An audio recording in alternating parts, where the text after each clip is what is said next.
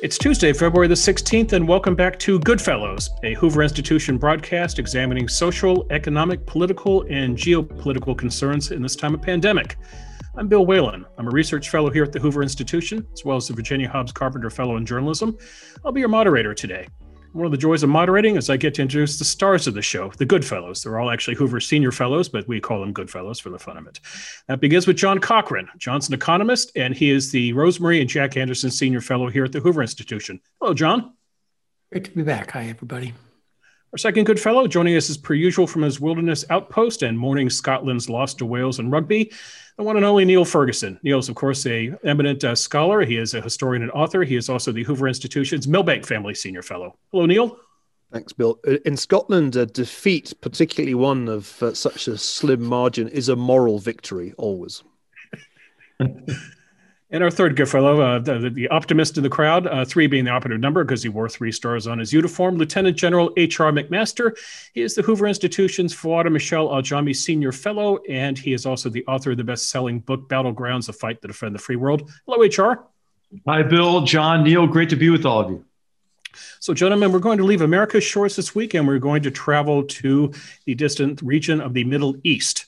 It raises a lot of questions I'd like for the 3 of you to get into today. I'm curious as to the future of the Abraham Accords, the expected Biden pivot on Iran, the expected Biden pivot on Israel. The President of the United States has yet to speak to the Prime Minister of Israel, apparently.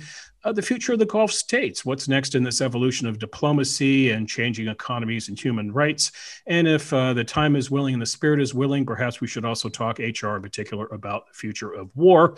Will there be a third U.S. involvement and engagement there? There have been 2 in the past 30 years. So a lot to cover in a short period of time, so let's get to it. And HR, I'd like you to begin the conversation by parsing some words for me. This is from the White House briefing last February the 12th. A question of a reporter asked Jen Psaki, she is Joe Biden's press secretary. The question, quote, "Can you please just give us a broad sense of what the White House is trying to achieve in the Middle East?" To which Ms. Psaki answered, HR, quote, "Well, again, I think there are ongoing processes and internal interagency processes, one that I think, confirmed an interagency meeting just last week to discuss a range of issues in the Middle East. We've only been here 3.5 weeks, and I think I'm going to let those policy processes see themselves through before we give kind of a complete laydown of what our national security approaches will be to a range of issues." HR, you've stood at that same podium in the James Brady press briefing room in the West Wing of the White House. Would you care to translate what she just said?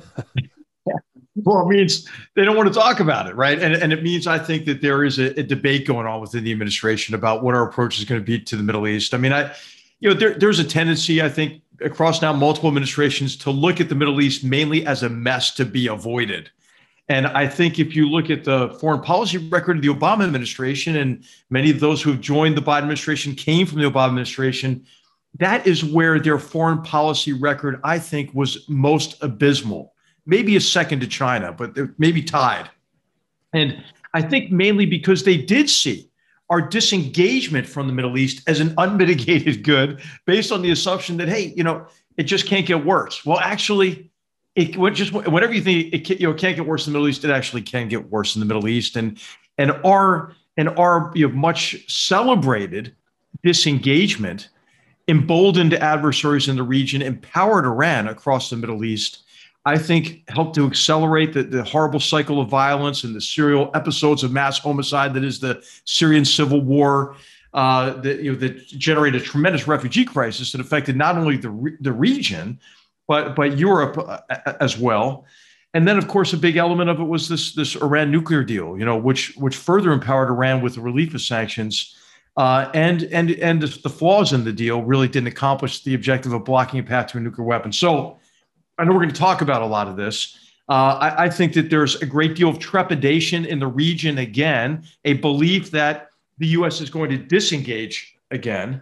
And so what you're seeing across the region, what we'll probably talk about, I think, for much of this episode, is a whole range of hedging behavior among friends and partners. The suspension of the arms sales to Saudi Arabia and United Arab Emirates, the withdrawal of support for Saudi efforts in Yemen, for example. These are all reinforcing, I think, fears of those in the region that the United States will again adopt a policy that will that will make them more reliant on others, on themselves to a certain extent, but also that will empower Iran across the region.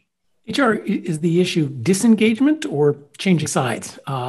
More support for Iran, less support for Israel and the UAE and the signatories of the Abraham Accords? Yeah.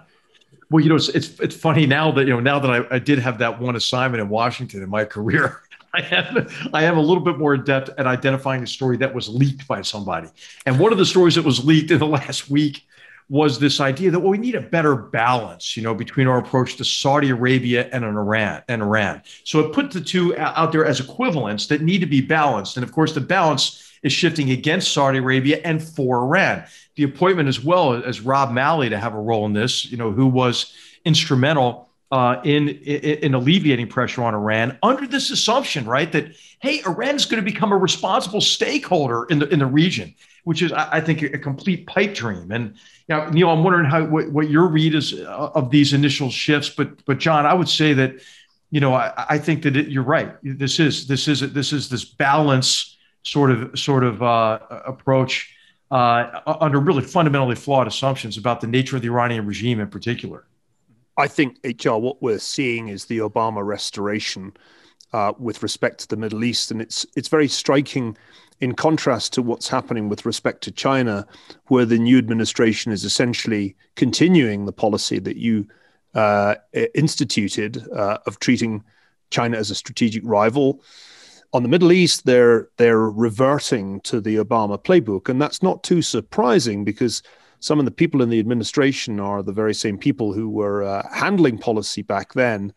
And it's striking how wrong they've been. For me, the fascinating thing is how reluctant anybody is in the Biden team to acknowledge that the Trump administration had successes in the Middle East. John Kerry, who was, of course, Obama's Secretary of State and is now coming in as climate czar, actually said there could never be normalization agreements between Israel and the Gulf monarchies. But that, of course, happened. And I'm struck by how few, if any, of those people are ready to acknowledge not only what you said, that the Obama administration did very poorly in the region, but it's even harder, I think, for them to admit that the Trump administration had some significant successes. I've just read a fantastic essay by Shani Moore, an Israeli writer, who goes through what he calls the mistakes made by the peace processors. And I love this term, the peace processors, the professional believers that a peace can be achieved by concessions to the Palestinians, a belief that you can trace all the way back to 1990 and even further. And as he says, the trouble about the Biden administration is its return of the peace processors, and they haven't updated their thinking at all, despite the fact that a new approach under President Trump yielded significant benefits in ways that they would never have foreseen. Is that a fair analysis, do you think? Yeah, I'll tell you, Neil, I think it is a fair analysis. And I think it stems in large measure from our reluctance to think deeply about problems and challenges that we're facing, and especially to examine the assumptions upon which previous policies were rested. And I mentioned one of them, right? That Iran would, having been welcomed into the international community, would be like the Grinch at Christmas time, right? Their hearts would grow 2 sizes bigger. They would stop the 4-decade-long proxy war. They would give up the nuclear weapons program, and of course, that's not going to happen. I think the other related assumptions are, as you mentioned, you know, that the peace process really rests on concessions to the Palestinian Authority, which really, of course, is excessively weak, and you know, that ignores the record, right? The record of Gaza, for example, where Israel did turn over Gaza only to see Hamas voted in and to have a major security threat on the southern border. So I think what I would recommend is that we pay attention to sort of a John Cochrane-like assessment of incentives, right? What are the proper incentives in the region? What are countries in the region driven by? What is the source of their behavior? And begin with that. I think what's odd about I think worth pointing out about the Abraham Accords is the Abraham Accords themselves are in part a hedging strategy in recognition that if the United States disengages from the region, the best guarantor of some of the Gulf states' security could be Israel, and vice versa, right? They're dependent on each other for security in connection with the threat with which they're concerned, which is Iran.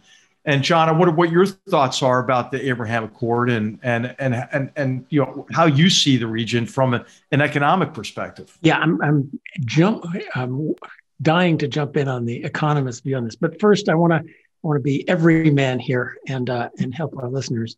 I think you might start by just laying out when you said sort of the Obama strategy. I get the sense what you mean is pressuring Israel to make concessions to the Palestinian Authority. And I like to distinguish Palestinian Authority rather than Palestinians, trying to appease Iran and get them to play good, and fairly cold relations with the Gulf states and the Saudis, and occasional lines in the sand leading to disasters in Syria. And you might say, okay, what's in the Abraham Accords, especially? Yeah, we kind of know what countries signed them and say they're going to get along, but I think you should give our audience what's below the headline, and then I'll be delighted to jump in on some economics and incentives. Well, first of all, it's an advance in terms of security, right? This is what we're talking about is the United Arab Emirates, Bahrain, Sudan, and Morocco, and what these accords do is really important from a security perspective for Israel, because really for no other country on earth do conversations begin with "we recognize your right to exist," right? And these countries before, at least from a de jure perspective, did not recognize Israel's right to exist.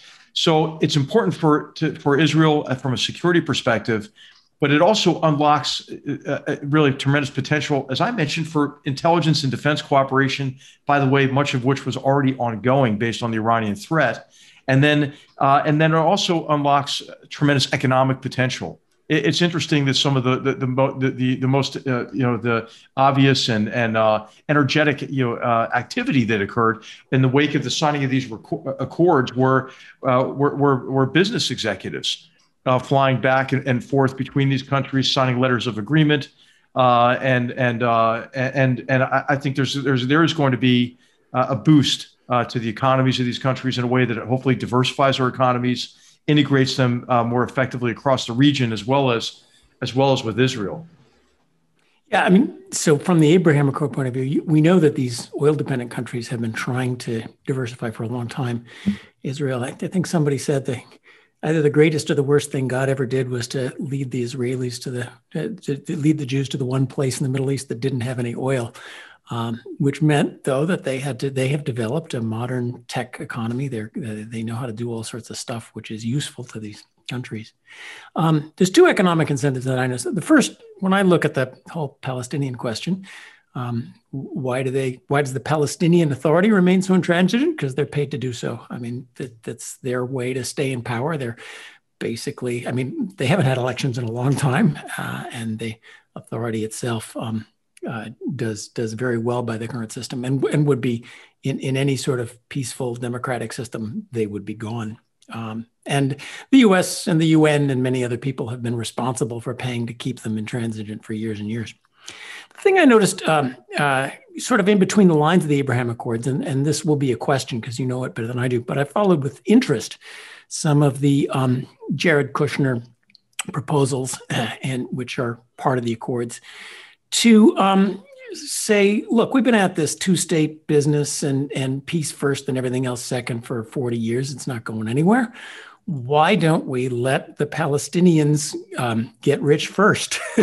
Why don't we allow, in my words, allow development? The proposals were a little bit too top-down, state-centric, but certainly as a strategic proposal, let's forget about negotiating every square inch of Jerusalem, what's yours, what's mine.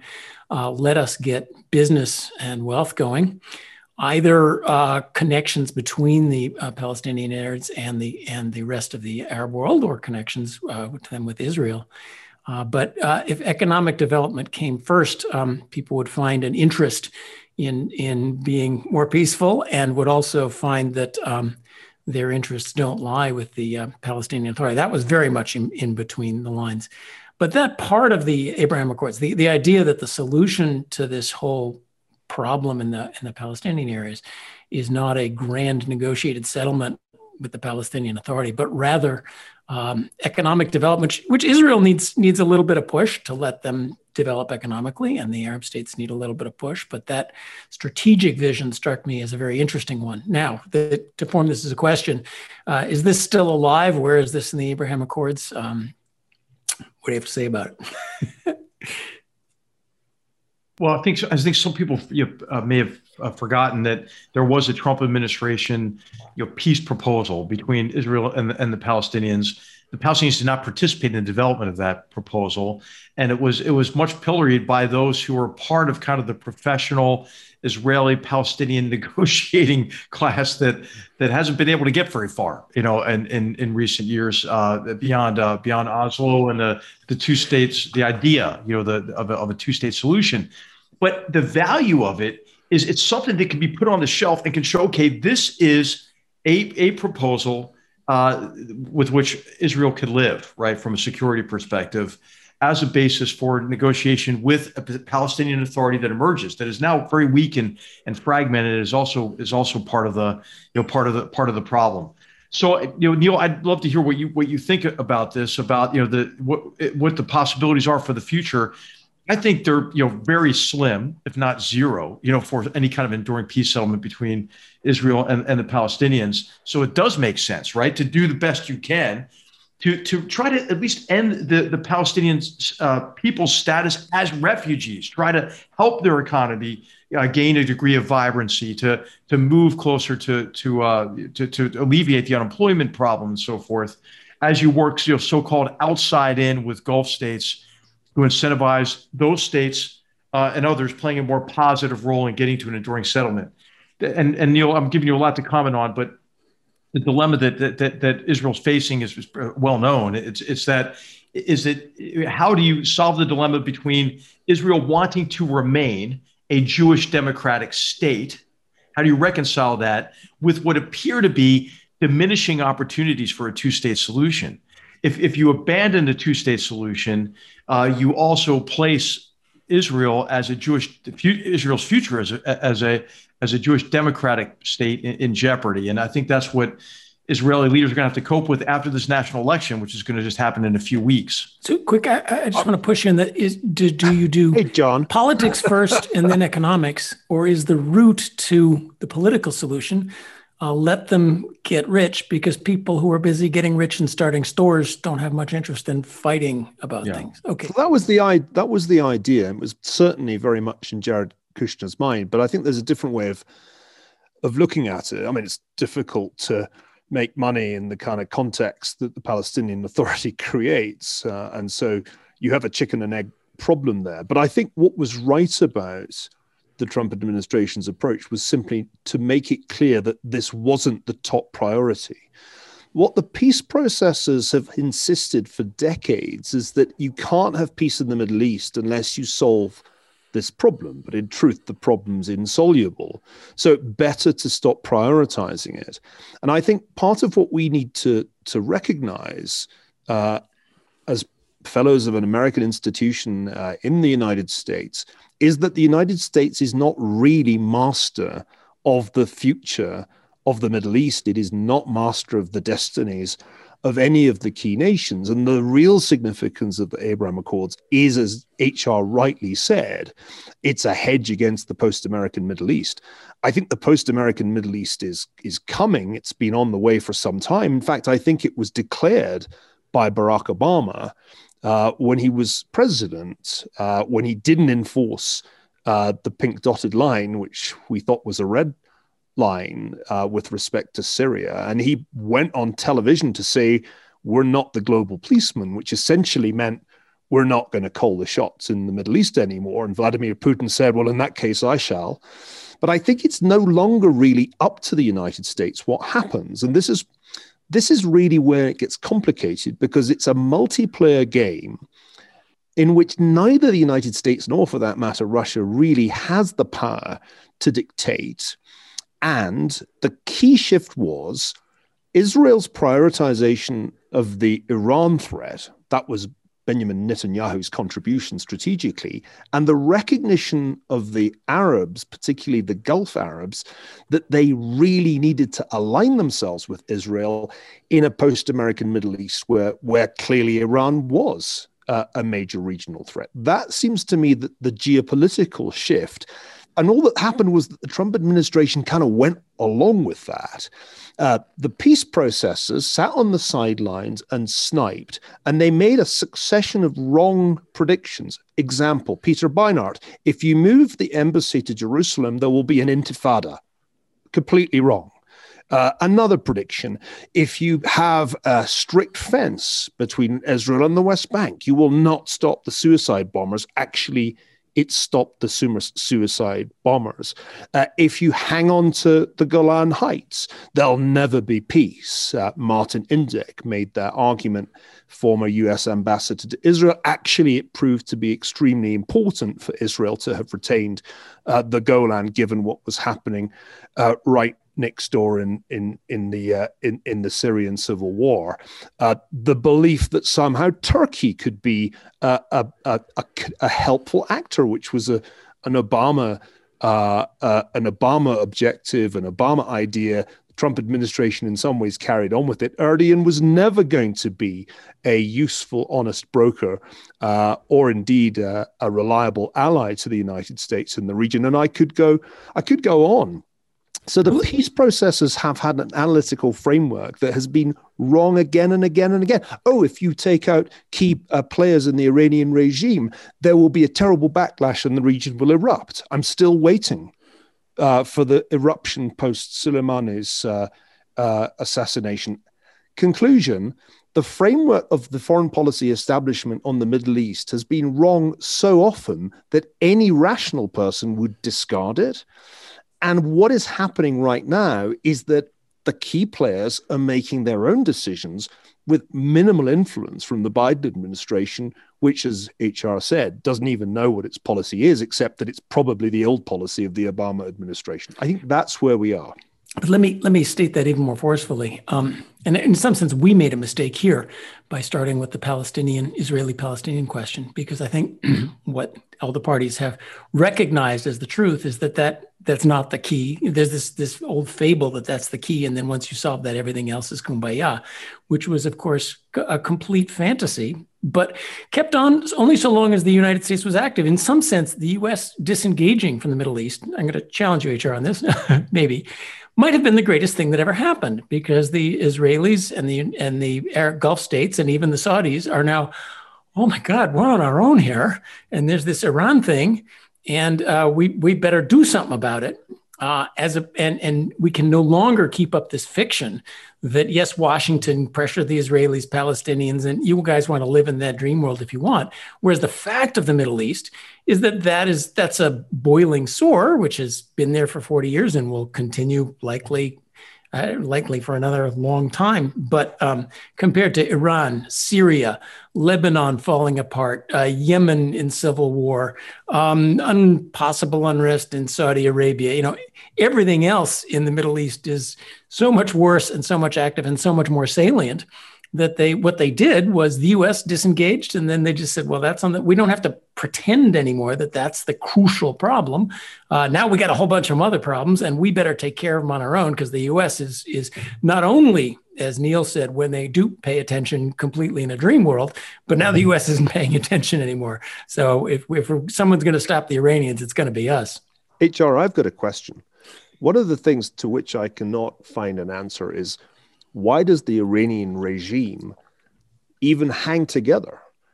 The Iranian economy is a disaster. It was a disaster before COVID-19. They then had an exceptionally bad experience in the pandemic, so far as we can work out, though who knows whether to believe the statistics from Iran. This is a regime which ought to be one of the weakest in the region, and yet we act like it is a formidable power. Right. So how do you think about this? I know it's something you've written about in Battlegrounds, but I kind of appreciate an update on how you think about the Iranian regime domestically. Clearly, there's a significant proportion of the Iranian population that is not on board with the theocracy. I've often heard it said, and maybe you agree, that if it went to popular sentiment rather than leadership elites, Iran is actually a more pro-American state than almost any Arab state in terms of popular sentiment. So I'm kind of puzzled by where Iran's future lies. Sometimes we act as if its regime will just be there forever and its nuclear program will always be there, and we just have to kind of work out how to contain it. But maybe we're missing the real story here, which is this is a dying regime that is losing legitimacy almost as fast as it's losing wealth. It's certainly, if it's not a dying regime, Neil, it is a regime that has been weakened tremendously. And I would say it has been weakened tremendously mainly because of the kleptocratic theological dictatorship, the theocracy that the Iranian people are forced to live under. So I don't think we should take credit with our sanctions for the stagnation of the Iranian economy or the plight of the Iranian people, who live in a country with tremendous resources, but resources that are squandered by the regime. But the sanctions did have a significant effect, and I think the Trump administration approach generally, which was to force Iran to make a choice, right? You can either be a responsible nation and be treated as such and be integrated into the international economy, or you can continue to be the world's greatest state sponsor of terrorists and continue to foment and fuel these proxy wars that have created so much human suffering and insecurity across the region, and suffer the consequences. But how do they stay in power? An Iranian friend told me one time, he said, stability in Iran is a myth. And essentially, Neil, he was making your point that, hey, this is not a monolithic country. This is not a country in which people appreciate the state policing their thoughts. This is a country that has a rich cultural heritage that values the sovereignty of individuals. That has a vibrant cultural and literary history. And so, I think that we have to ask them, okay, well, how does this regime survive? How do they do it? Well, they do it by maintaining the mechanisms of power. Obviously, they have created ideological sources of strength with this Vilayat al-Faqih, this rule of the jurisprudence, and some people buy into that, especially in more conservative rural areas. But the main mechanisms of control are force, right? A very brutal intelligence arm, backed up by the Basij, which is an element of the Islamic Revolutionary Guards Corps that will beat anyone into submission, as we've seen with the arrests and the shootings and the bludgeonings that have occurred in even just the most recent protests in Iran. And then there are economic mechanisms of power through these bunyads, which are essentially collective ownership organizations of most of the companies. I mean, the biggest companies in Iran, the beneficial owners of the biggest construction companies, the biggest you name it companies, are these bunyads, who are mainly the offspring of the clerical order or members of the Islamic Revolutionary Guards Corps. And again, it's one of these assumptions, right? That, hey, if we open up to Iran, more businesses will profit, and then an alternative power base will emerge that can challenge the conservatives in the government. Well, no, actually, the alleviation of sanctions strengthened that order because it gave them more cash to maintain what are essentially criminalized patronage networks. So, I think that the economic dimension of this policy is important to keep in place. I was encouraged a little bit, by the testimony of the Secretary of State Tony Blinken, because when he was asked about Iran, he didn't say we should alleviate sanctions right away. He did say that the regime would have to go back into compliance with the deal before there was any talk of alleviation of sanctions. And I think most importantly, he talked about the nuclear deal's flaws, not including the missile program and the sunset clause. But he also talked about the need to connect Iran stopping or reducing dramatically its support for terrorists and militias with any kind of a new deal. So we'll see what happens. I think there's a debate going on in this administration, and I hope that it will come down in favor of a tougher approach toward Iran. Can I follow that up with a question about the other big player? And you already alluded to the fact that the Biden administration sounds like it wants to sort of be equidistant with respect to Iran and Saudi Arabia, or at least take a tougher line towards Saudi. Some of you may already have seen a documentary, The Dissident, that is a pretty hard-hitting account of the Khashoggi murder. It's part of, I think, a really quite profound backlash that is happening in the West towards Saudi Arabia, and particularly towards Crown Prince Mohammed bin Salman. And it's a paradox that I think you can help us resolve. In some ways, MBS, Mohammed bin Salman, appeared to be and still appears to be someone who wants to modernize the kingdom. So you gave a great account of how you think about Iran's inner life. Can you do the same for Saudi Arabia's inner life? Because it's almost an equally puzzling phenomenon. And I still struggle with it myself. I never quite know how to think about Saudi and whether I should kind of take the line that the documentary The Dissident takes, or recognize that maybe there is some modernization going on here under MBS. Right. Well, obviously it's mixed, and it's really difficult to overstate the horror of Jamal Khashoggi's murder and dismemberment. And it's worth pointing out that not only was he a member of the press, he was a U.S. resident, right? So I'll tell you, Neil, nobody disappoints like the Saudis, right? I mean, you get rising expectations, and then just prepare for disappointment.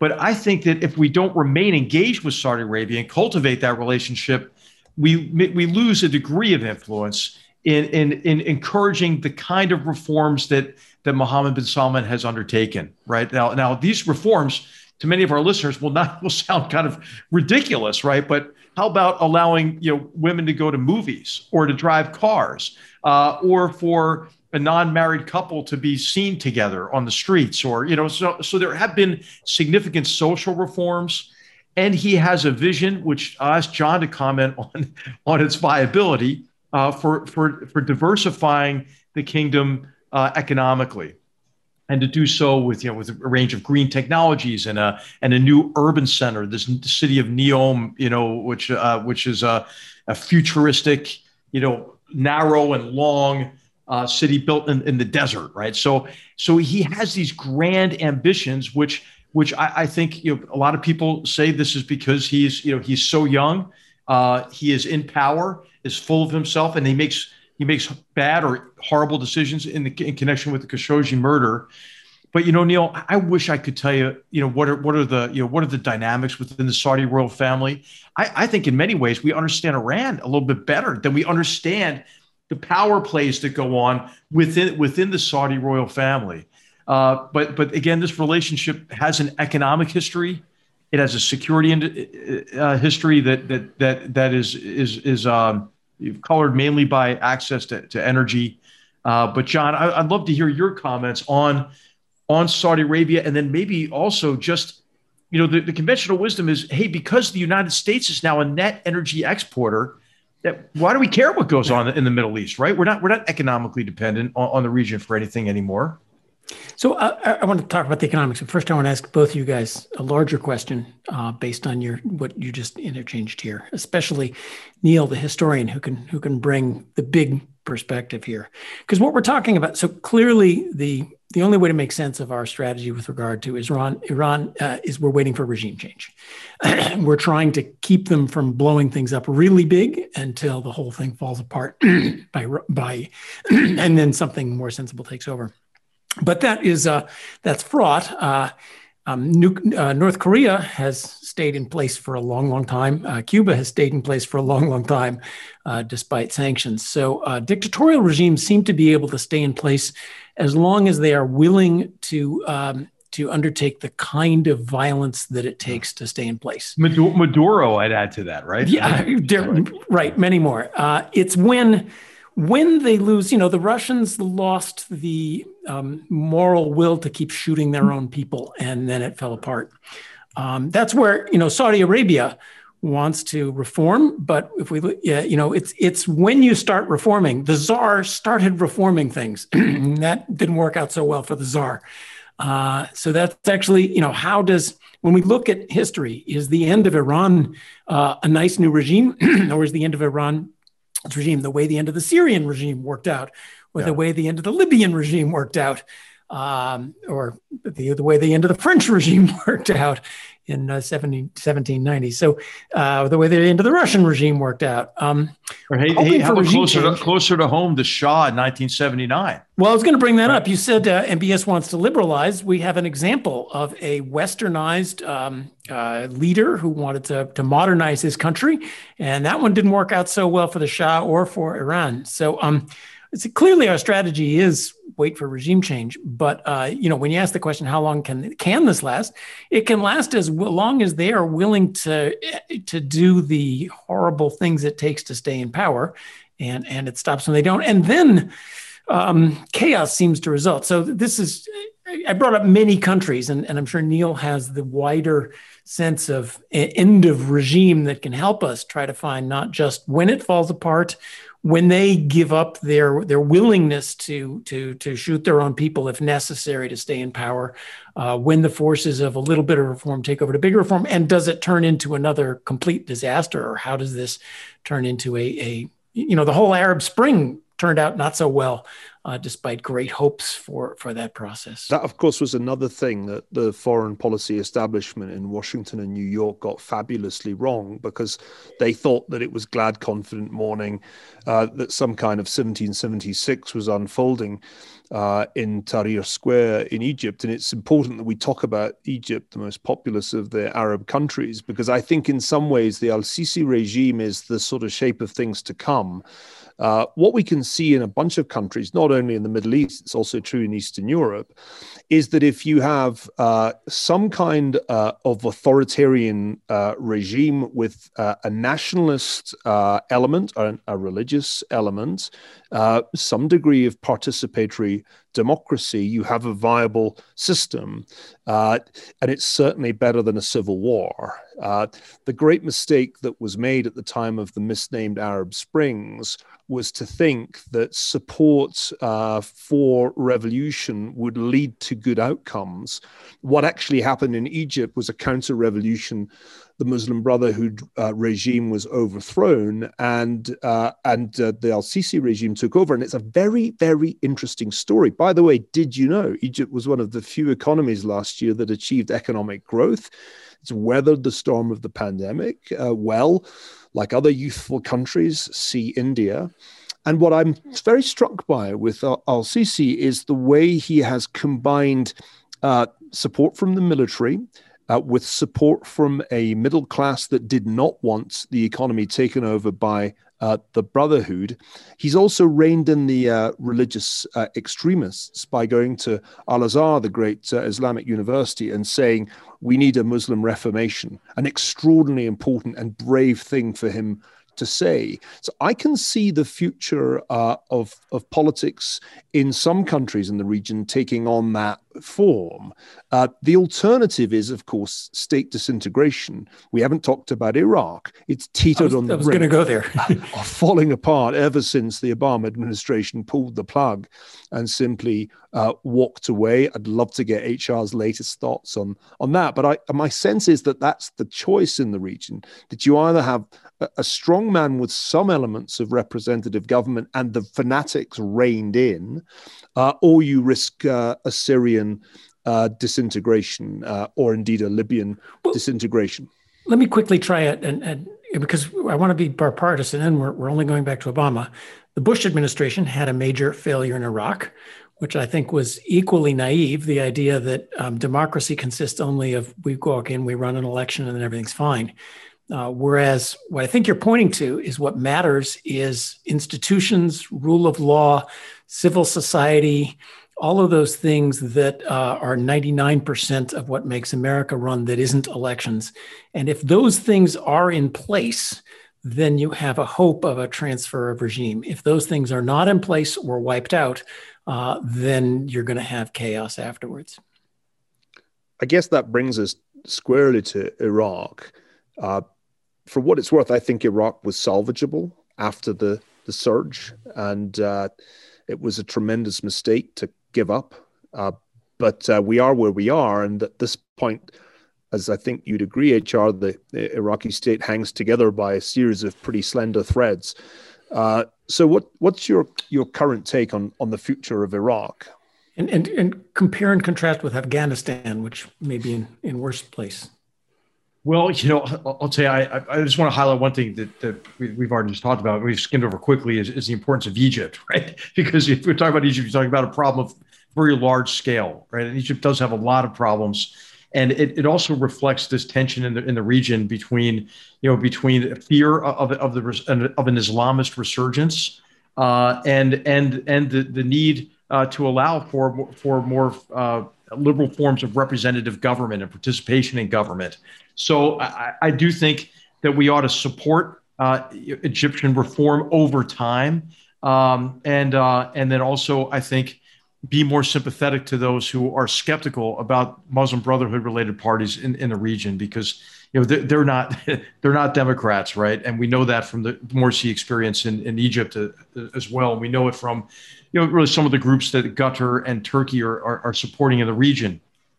Hey, Iraq is all of the problems in the region, in microcosm, right? It is a country that is a crazy quilt of ethnicities and religious sects.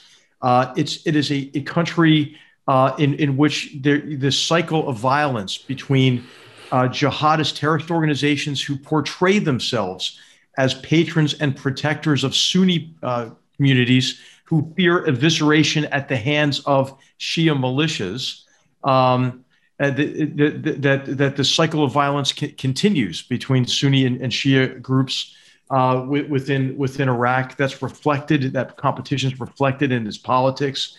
It's also reflected within the institutions of government that are themselves battlegrounds between these various groups that are vying for power and resources and survival in the country. Sadly, these groups that are trying to affect state capture to be in a position of relative advantage, they are stakeholders in the weakness of the state, because it's the weakness of the institutions that they occupy that give them impunity and give them the ability to run a broad range of illicit operations and efforts and endeavors that enrich them and increase their power base and increase their patronage base. And so what's needed in Iraq is governmental reform and reform of security forces such that the majority of the population believes that they have a future within some kind of political process. What's impeding that from happening is this idea that this is really a zero-sum game. And a number of competitions are ongoing. I mentioned Sunni Shia, but there's also a Kurd, Arab, Turkmen competition. And there's a competition within each of those populations as well, right? So when Iraq got enmeshed in a civil war, the country shattered, not like a pane of glass, but shattered like a light bulb. And what's necessary are security conditions and sustained mediation by effective leaders to bring them together. Haider al-Abadi, who was a friend of mine, and I knew him back to 2003, the former prime minister, knew him well before he became prime minister. He said, sectarianism and corruption go hand in hand.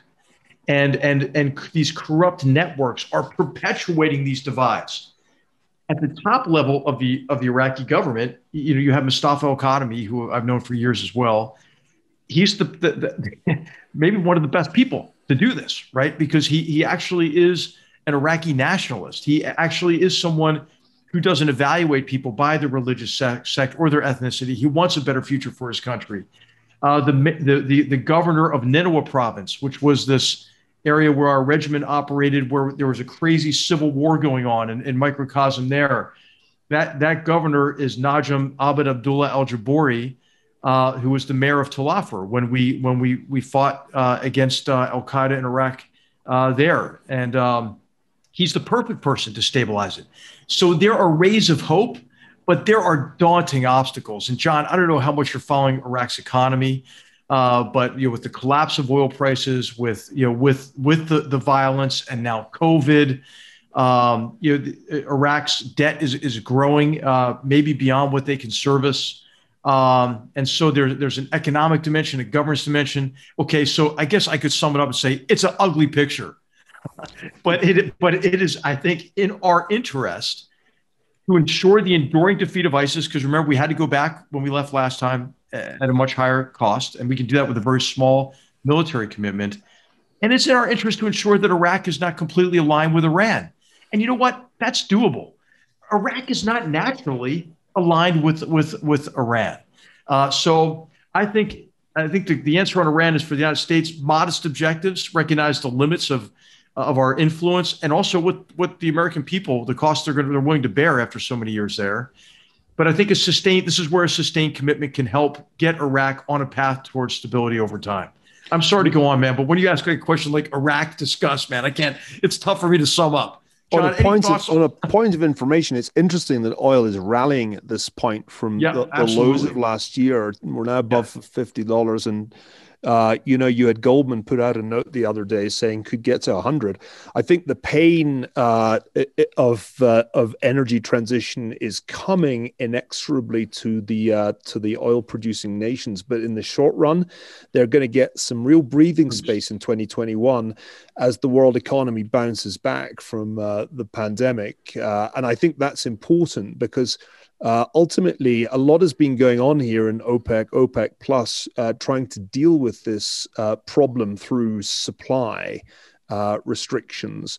A deal with Iran, were it to materialize under Biden, would bring a whole lot more oil into the market. That might depress prices, but right now, the demand side is definitely dominant, and that's going to take the pressure off the oil producers, at least for the next few quarters. Right. Okay, we're starting to wind down in time here, gentlemen. I'd like to throw one more question at you before we leave today. And while we talk about a post-American Middle East, there's still a U.S. presence in the Middle East. Yesterday, an American contractor was killed by a pro-Iranian missile in the Kurdistan region. We have troops throughout the region. HR, question to you. You have twice served in that region. You twice led troops into combat, the Gulf War and then Iraq after that. Do you think in our lifetime we're going to have a third U.S. involvement in the Middle East? And if so, HR, what would be the trigger? Yeah, I hope not. I don't think so.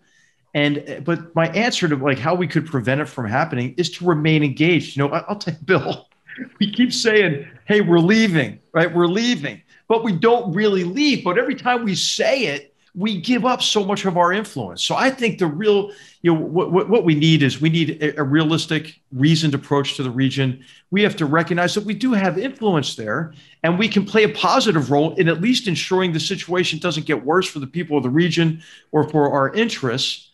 But we don't have complete agency over the Middle East. And even if we committed vast resources, we wouldn't.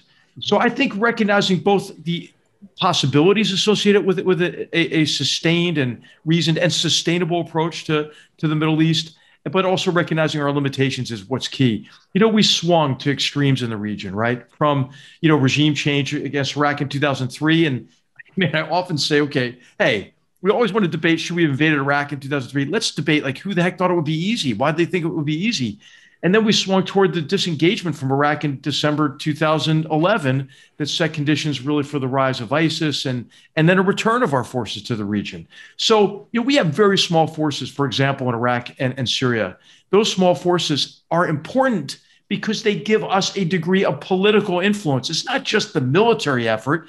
It's the military and diplomatic and economic and law enforcement and intelligence efforts that are important to protecting us from the problems that originate in the region, right? I mean, the Middle East doesn't adhere to Las Vegas rules, right? I mean, what happens there doesn't stay there, and so that's the argument I would make for a reasoned approach to the region, and then and I do think we still have economic interests. We didn't get to hear from John completely on that. Maybe he can wrap it up wrap that into your final question as well, Bill. John, go ahead. Economy? Well, the influence question, I do think we need to realize that as we backed up and forced them to stop squabbling and solve their own problems, good things happened. And it's not clear that our influence is used in a consistent and wise manner, following a decades-long clear star of where policy ought to go. So to some extent, a long-run goal of this region is stable enough that you don't need our influence might be a good long-run goal. But I am watching the disaster in Afghanistan. I'm not in favor of immediately pulling out.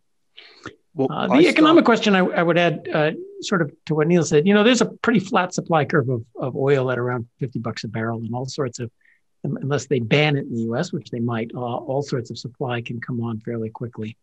And I think the long run plans, the one thing I know for sure is that top-down investments from big government plans have never led to sustained prosperity. So you look at the places that got rich in the world, that made the transition, by the way, to democracy and got rich in the world. They're like Hong Kong, Singapore, South Korea, Taiwan, places with no natural resources, but very smart people who had to build businesses on their own, as opposed to a lot of oil money that got through into a big project and then wanted to support a people who weren't in the position to start their own businesses and develop their own human capital and so forth. So and this is also true. I think the parts of the Kushner plan that was we're going to make Palestine rich by showering international investment on them is you just got to get out of the way and get entrepreneurial spirit going. That's the only thing that creates wealth. So I don't think that plan is likely to bear fruit either. Go ahead, Neil. Well, the post-American Middle East, if that's what we're heading for, is also the post-British or post-Anglo-French Middle East, which is also the post-Ottoman Middle East. And so what we are dealing here with is with a region that has had multiple imperial histories. One of the best historical analogies that I came across recently, which was one of the papers presented at the 2018 Applied History Conference at Hoover, was with the Peace of Westphalia. The argument is that the Middle East is kind of where Europe was in the early 17th century, deeply divided with lots of fragmentary states and ongoing religious conflicts. And how did that end? Well, it didn't end with any one power becoming dominant. It ended with all the powers agreeing on a new set of rules, which we tend to associate with the Peace of Westphalia. Now, could there be a Westphalian outcome in the Middle East? That I think is a really interesting question. It's one that Henry Kissinger has occasionally talked about. That would be an outcome in which all the great powers, all the big players in the region, including the United States, but also including Russia, including Turkey, including the European powers with interests in the region, would sit down with the locals and come up with some new rules of the road that, for example, set some limits on where religious conflicts could go and created some understandings about sovereignty so that a state like Lebanon wasn't constantly being interfered with by its neighbors. I don't know if we'll ever get to that Peace of Westphalia, but it seems to me a more plausible destination than the destination the peace processors still imagine, which is a destination where you get peace in the region because you finally satisfy the Palestinians. If that's still the model in the minds of people in the Biden administration, they're going to waste the next 4 years.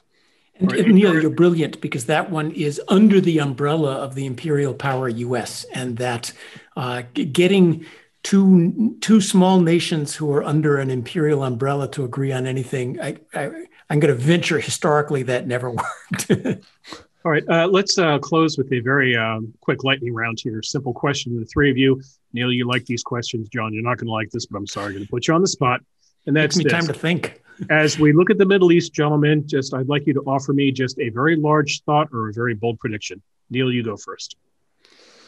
My bold prediction is indeed that the United States will continue its retreat from the region, and that there will not be a revolutionary change of regime in any of the key players, and that ultimately violence will diminish in proportion as strong leaders like the Egyptian President al-Sisi are able to impose their authority on the different nation states. Okay, John, a bold prediction or a grumpy economist blog like Big Thought? Well, I'll offer the Neil Ferguson bold prediction that something unexpected and terrible is likely to happen. Because, for example, the Iranians are not going to go quietly. And something is going to go boom. And once again, pieties repeated over 50 years will have shown to be completely false. Okay. HR, I'm going to give you the last word. Big Thought, bold prediction. Well, it can get worse in the Middle East, right? You have the Lebanese state in free fall. You have about 150,000 rockets pointed at Israel from southern Lebanon, more from Gaza. You have the Syrian civil war, which is at a stalemate now in Idlib, but could get much, much worse. And it's a multi-party conflict. You have Yemen, which we haven't talked about, where Iran is endeavoring to gain, a strategic location across the Red Sea and at the Bab el-Mandeb that's dangerous as well. I guess the overall thought I would say is that it is in our interest to help break the cycle of sectarian violence in the region and to help the countries in the region get on a slow path toward greater security and stability. And what I would tell our Arab friends in the region oftentimes is that really it's in the United States' interest to have strong Arab states that are sovereign and respect the sovereignty of their citizens. Iran wants the opposite. So I would just say that I hope that the Biden administration carries that message and strengthens rather than diminishes the relationships that we have with the Arab states, because that's the best way, I think, to have a positive influence in the region over time. Okay, let's leave it at that, but let's agree to return to this at some future date, because it's not like the Middle East is going to get solved overnight, now is it? So that's it for this episode of Goodfellows. We'll be back next week with a new episode, a new topic. Until then, on behalf of Hoover's Goodfellows, Neil Ferguson, H.R. McMaster, John Cochran, all of us here at the Hoover Institution, by all means, stay safe, stay healthy, and we'll do our best here at the Hoover Institution to help you stay informed. We'll see you in a week.